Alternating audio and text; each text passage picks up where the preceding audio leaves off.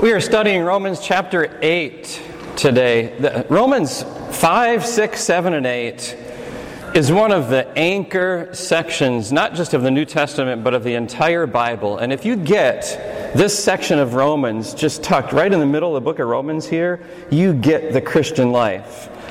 So we're really privileged to have this section in front of us today, and I'm excited to preach on it. So I'm going to read from Romans chapter 8, beginning at verse 1. This is projected. It's in the worship folder. If you're listening online, you can follow it in your own Bible too, or just listen along.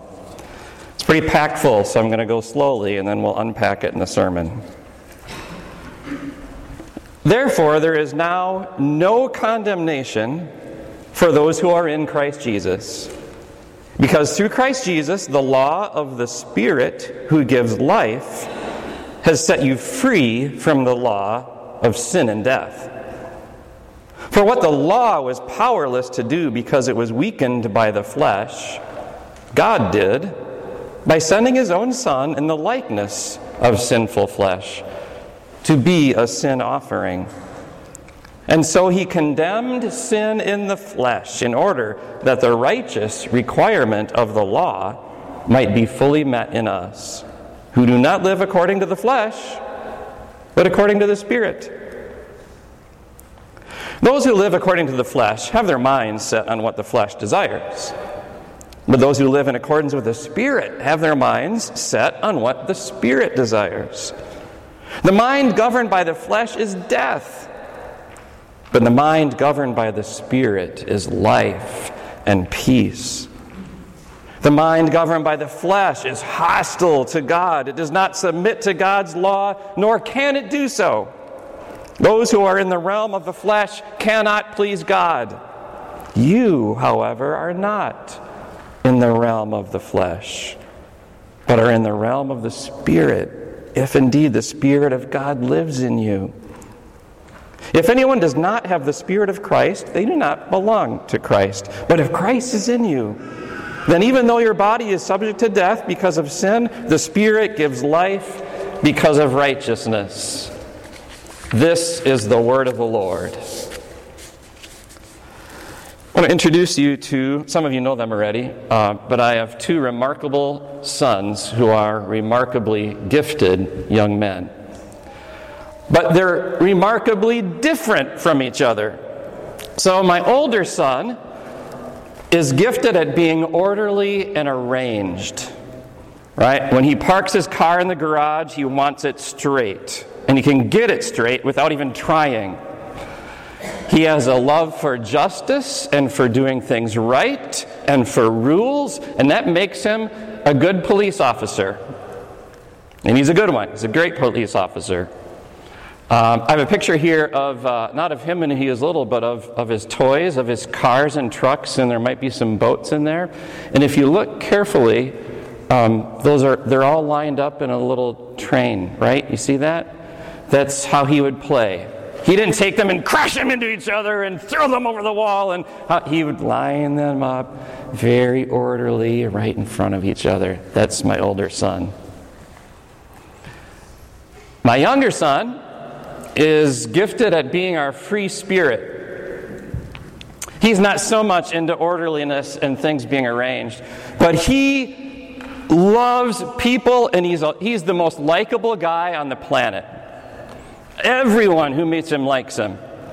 And he's a gifted salesperson, and not to pull the wool over your eyes, but he's just good at helping people figure out what they need. He would make more tips working at Starbucks than all of the other baristas combined every day. He's good at that. So that's how they're gifted. Now, here's what happens. They have to, that power of how they're designed by nature and how they're designed by God, they have to filter that. So, my older son, who's gifted at being orderly and arranged and loving rules, he has to now deal with people in his police work who don't always behave. And they may not actually be breaking the law, but they'll be misbehaving. He has to filter his strong desire for them to behave with the fact that they're not behaving, and figure out how he's going to treat them respectfully and professionally as a professional. If he doesn't filter that desire, he's going to lose it on him. My younger son has to filter his free spirit nature. Basically, he needs a budget. And he has to learn to follow it. And he has to filter himself. He has great gifts for having fun and great fun experiences. His car parked in the garage, doesn't matter if it's straight or not, but if it has those silver alloy wheels and a kickin' stereo in it, and it sounds great, but he's got to take his gift and he's got to funnel it and focus it. All of us have amazing gifts from God to do something and do something well. Maybe you're gifted at crunching numbers. You look at a spreadsheet and go, wow, and everybody else looks at it and goes, whoa. Maybe you're a gifted musician. You're an artist of some kind. You sing, you dance, you play, you make music. Maybe you have the personality of an extrovert and you can walk in the room and you light it up. But here's the challenge. Right? All of us have to be able to filter because we view the world through who we are and through our strengths. So let's say that both an extrovert and an introvert are going to a party. They're going to a social engagement in the evening, right? How do those two different people think about that event differently? Right? An introvert is thinking about that, man, I'd really just rather stay home and watch a documentary on YouTube. But I'm going to go because it's important. I'm going to do it for my friend, for this group, for my family. I'll go, and when they go, they enjoy it, but only for a while. Give an introvert 60 to 90 minutes, and they're ready to check out of that party. And they might find a seat somewhere in the corner or watch the TV, or they won't be as engaged. They'll be ready to go home, go to bed early, go home, watch the news, and they don't understand the extrovert who just wants to go and let loose and hang out with friends and have a good time and stay there late. I don't care if I have to get up the next morning. Maybe I won't. That's the extrovert. I'm going to go have a good time. The introvert looks at that and says, "You're crazy," and the extrovert looks at that and says, "You're boring." And we look at the world through how we're gifted. If we don't filter that, that's going to come back and bite us. Especially in ongoing, deep relationships like marriage. If I don't filter how I think and my spouse acts differently than I do over a long period of time, it's going to build up resentment and it's going to poison that relationship. I'll be constantly asking, why do you always? Why can't you ever? With no satisfactory answer. Or that's true of your roommate or your close family, your siblings. I'm not filtering how I look at the world. And guess what? The devil knows this. The devil knows that each of you are gifted by God in a very strong way, and that by nature you operate in this way, and he's going to use that against you so that you don't see it. You're operating in your strength with your gift, and you don't understand that the devil is using that to poison relationships, to hurt your relationship with other people, with yourself, and with God. So gifts are great. We all have them. Strengths are from God. They're a good thing. But when we don't manage them, when we don't filter them, it's like a superpower put into the hands of the evil villain. And bad stuff happens. So, the Christian life, Romans 5 and 6 and 7 and now 8, the Christian life, these chapters are all about it, and they're about nature and the power of what's in us by nature. And they talk about two natures that we have, two parts of us, and they battle against each other. So, it's a myth that the Christian life of discipleship never involves struggle, that it does not involve struggle. That even when people have been Christians for years, I find them thinking, this is supposed to be easy. And the Bible never says that. As a matter of fact, the Bible says the opposite. Jesus says the opposite. So Ben, I hope at Chick-fil-A, when you confessed your faith and you told Mr. White that you love Jesus and that you believe in Jesus, I hope he said, dude, you're crazy. It's going to be a hard life. There's some tough stuff coming your way. Are you sure you want to do this? I hope he said something like that and didn't just say, oh, everything's going to be great. Or at least something close to that. The Christian life, according to Romans, does involve struggle. So we have two natures in us. By default, you're born with what the Romans calls the flesh, or the sin nature.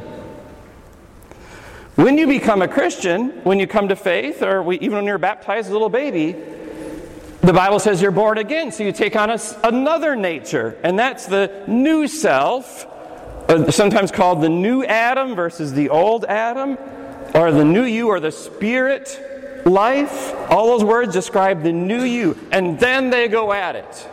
This is not like an upgrade where you had the flesh nature when you were born, and then you updated to the new one, and that old one went away, and that you have only one new operating system. You have two operating systems in you as a believer, and they're constantly battling and fighting. That's the struggle in the Christian's life of discipleship that Romans addresses. And it makes you ask things like this: why can't I stop sinning? Why can't I just get over my weakness once and for all and be done with it? Why do I always do those things that I don't want to do? Why do I let people down? Oh, I'm such an idiot. Why did I do that? And I did it again.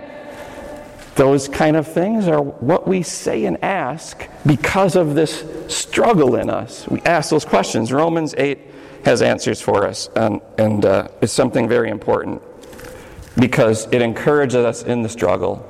It doesn't say, I'm so sorry life is difficult as a believer. Let's make it easier for you. It doesn't say that. It says, life is difficult. In this world you will have trouble, Jesus said, but take heart, I have overcome the world. Romans 8 now says, yes, there's a struggle, but yes, you can get over that sin. Yes, you can live the life that God wants you to live. You can be a better version of you. Yes, you can do it. Yes, you can stop that sin. And here's how. God says no to sin before you do in two ways. Here in Romans 8, in two ways. Number one, God says no to sin's curse. And number two, God says no to sin's control in your life. Very powerful for how you live the struggle. So I just summed up Romans chapters 6 and 7. And now that gets us to the point here of Romans chapter 8 where we're asking those good questions. So what are you thinking right now? As we approach Romans 8, you heard the summary, and then I kind of just summed up Romans 8 by saying God says no to sin before you do. Maybe you're saying, I'm not sure what to think because of my past history. I've heard this thing before, about conquering sin, about getting over it, improving my life. I've heard these things, and I still am who I am. I still mess up. I still sin way too much, and it gets me in trouble. I'm not sure where this is going, how it can work. I don't know if I'm capable of conquering sin. Those are great questions, and I love them. Romans 8 is for the workaholic dad who can't get away from the buzz of the business world and pay attention to his spouse, his family, like he knows he needs to. Romans 8 is for the over busy mom whose identity is fragmented by frantic running around to piano lessons and doing the laundry and packing lunches and making sure that you're cleaning up after the dog when he makes a mess in the morning while everyone's getting ready for school, and dealing with the ant infestation in the pantry. Romans 8 is for the young adult, the student who's pulled in two directions: friends, faith, and it feels like it's ripping you apart. Romans 8 is for the addict, for the one who's trapped in sin and shame and they can't get out, and it's their secret and they don't want anyone to know it, but God does, and they know that. Romans 8 is for any believer, any Christian. Romans 8 is for Ben Sparks, all of us who want to be a follower of Jesus and want to be who Jesus wants us to be. We want to become a better version of ourselves. And Romans 8 says, yes. Yes, you can. Yes, this is you. Because God says no to our sin in two big ways.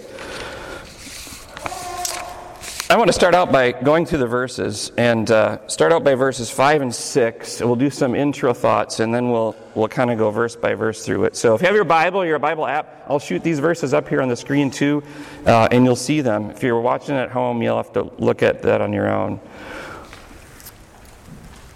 The believer has a heart that is just a constant battleground. It's all the time. It's a constant battleground between the flesh, sin nature, the bad one, the evil one, and the new spirit life, the good one. They're constantly in conflict with each other. So look at these verses 5 and 6. And here in Romans 8 says this, and pay attention to here where the effects. It talks about the effects of both those natures as they're practiced. Those who live according to the flesh have their minds set on what the flesh desires. But those who live in accordance with the Spirit have their mind set on what the Spirit desires. That makes sense. The mind governed by the flesh is death. There's the effect. But the mind governed by the Spirit is life and peace. There's the effect. So, here's how this works. The sin is going to play tricks on your mind. So that when your mind thinks about doing what sin wants you to do, you don't think about the effect or the outcome or the consequence. If you do, you minimize it, you rationalize it, and you shove it away. You get out of here. I don't want to think about you. When sin comes to you and says, I want you to do what I want you to do, you think how fun that is. You think how you need that. You think how that's something that everyone else is doing, and you're supposed to do it too, even though you know it's wrong. You do it because sin lies to you. It tricks you in that way. When your new self has you thinking about sin, all right, and how you want to please God, your new self does have you think about the effect of the consequence. It does make you think, I want to please God. I want God's peace that I know I can't find in this world. And I'm going to do what it takes to get it. How do I find that outcome, that effect, that consequence? See how they think differently. And then here's how sin will really trip you up. Sin will take something that sin knows your new self likes. That's God's law. That's what God's will, what He wants you to do.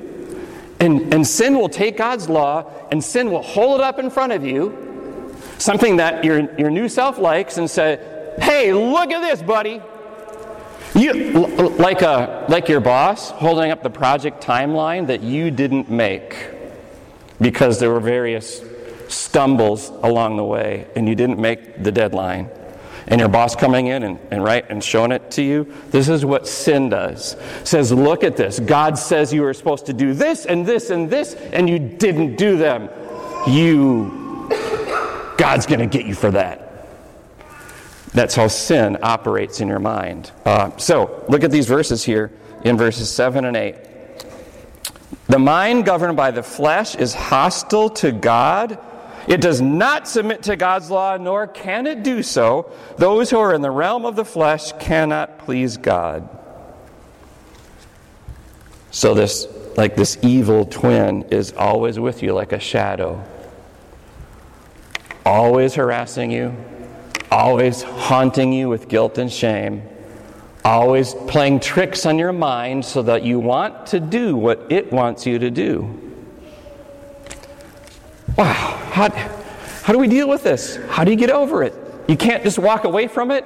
You can even go and become a monk and live in a monastery, and it will follow you there.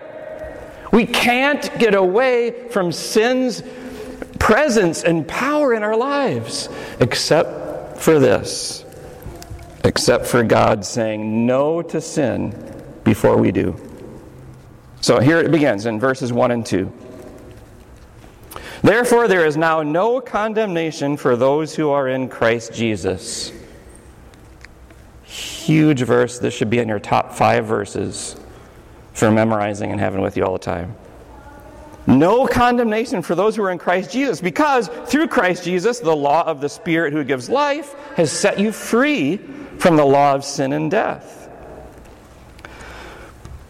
It's talking about using the word law here, not in the sense of God's will, like the Ten Commandments, but in the sense of operating controls, like an operating system.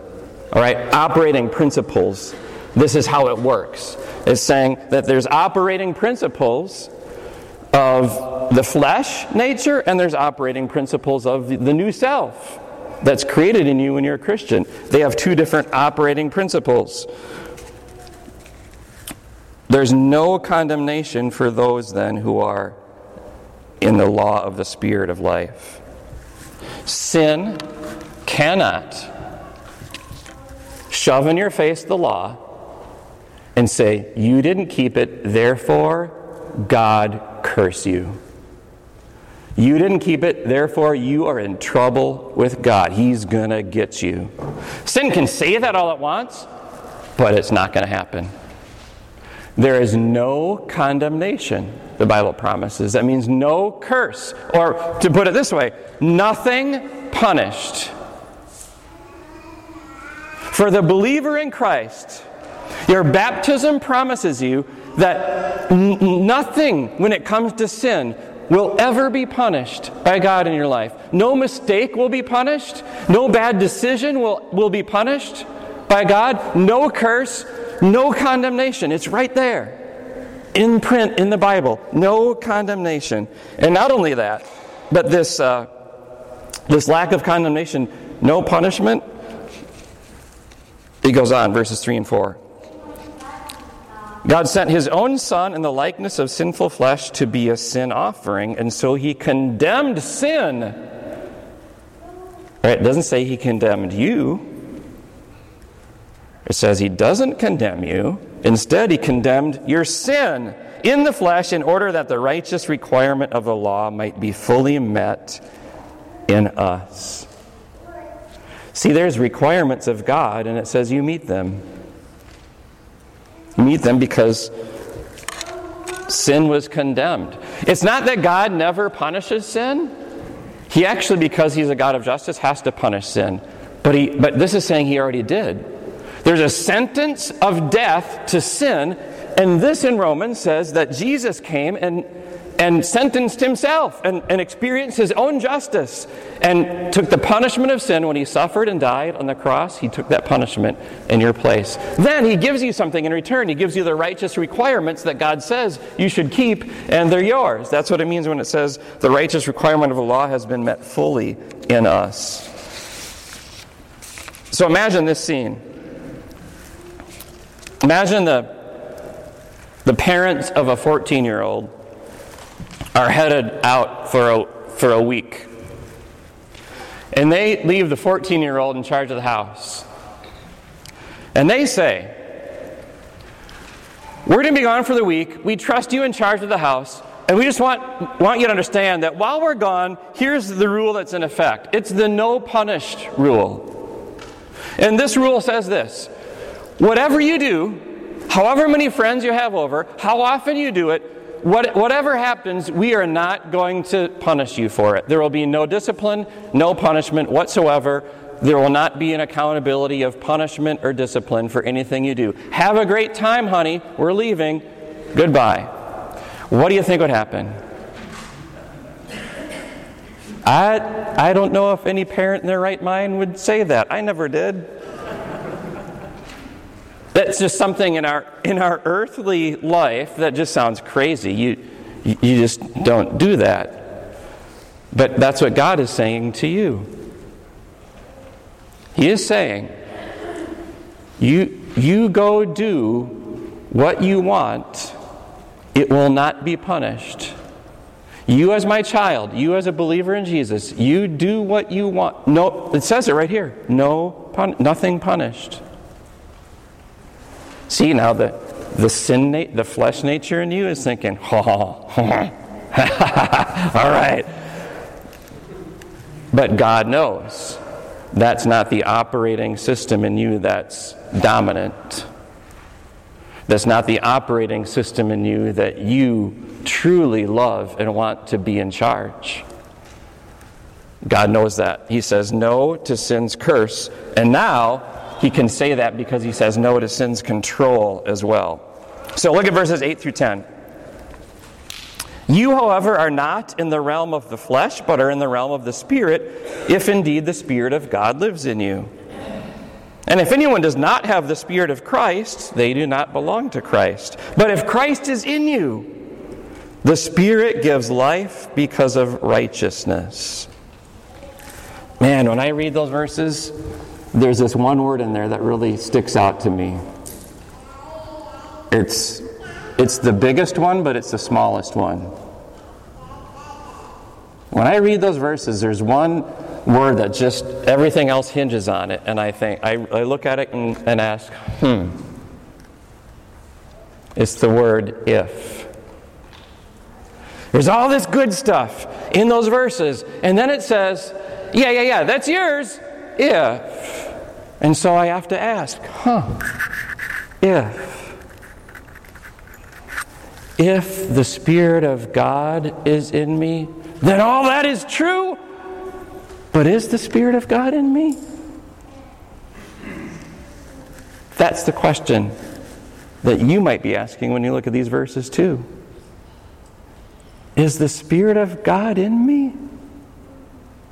Let me tell you how to answer that question. It's the same answer as your answer to this question.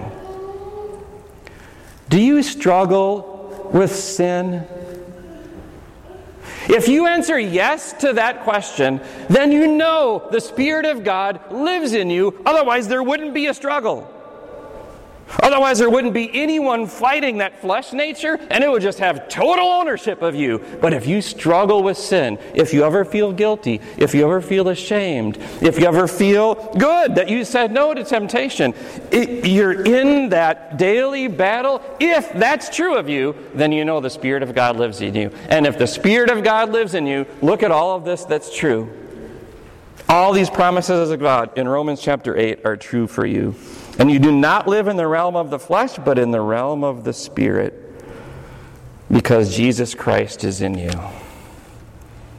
And when Jesus Christ is in you, who has already said no to sin's curse, he has suffered for it, but then he rose from the dead, and the resurrected power of Jesus also says no to sin's power and control. No, you cannot have. There's nothing when it comes to sin that's in control. Nothing when it comes to sin that is master.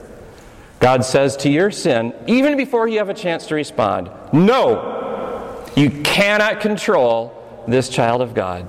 You cannot tell them what to do. No. That's what gives you the power to say no to sin too. God says no to your sins before you do. No to their curse, no to their control. I am relatively new to the world of international travel. I've taken 2 international trips in the last 3 years. It's kind of intimidating, kind of fun at the same time. I had to get a passport. I got a passport, I got a professional picture, I submitted that, like everything you're supposed to do, I got it back. It worked, it got me to places in East Asia, and I'm here, I returned safely. But before my recent trip, my passport company that made it for me, this travel company, sent out a warning, and they said, there's countries in East Asia that are cracking down on passport photos that are too dark. If they can't see the color of your eyes in your passport photo, you may be detained. That's something I don't look forward to happening in a foreign country. So I contacted them and I said, I don't think I have a very good passport picture. And I sent it to them. They kind of said, yeah, it's not the best. But if you go, there's a whole process of, unless you know better, you tell me after the service, renewing your passport is, you lose some privileges, some validity on it. There's something they basically say, don't do it. People change all the time. They lose 20 pounds. They get bald. Don't worry about it. People keep passports.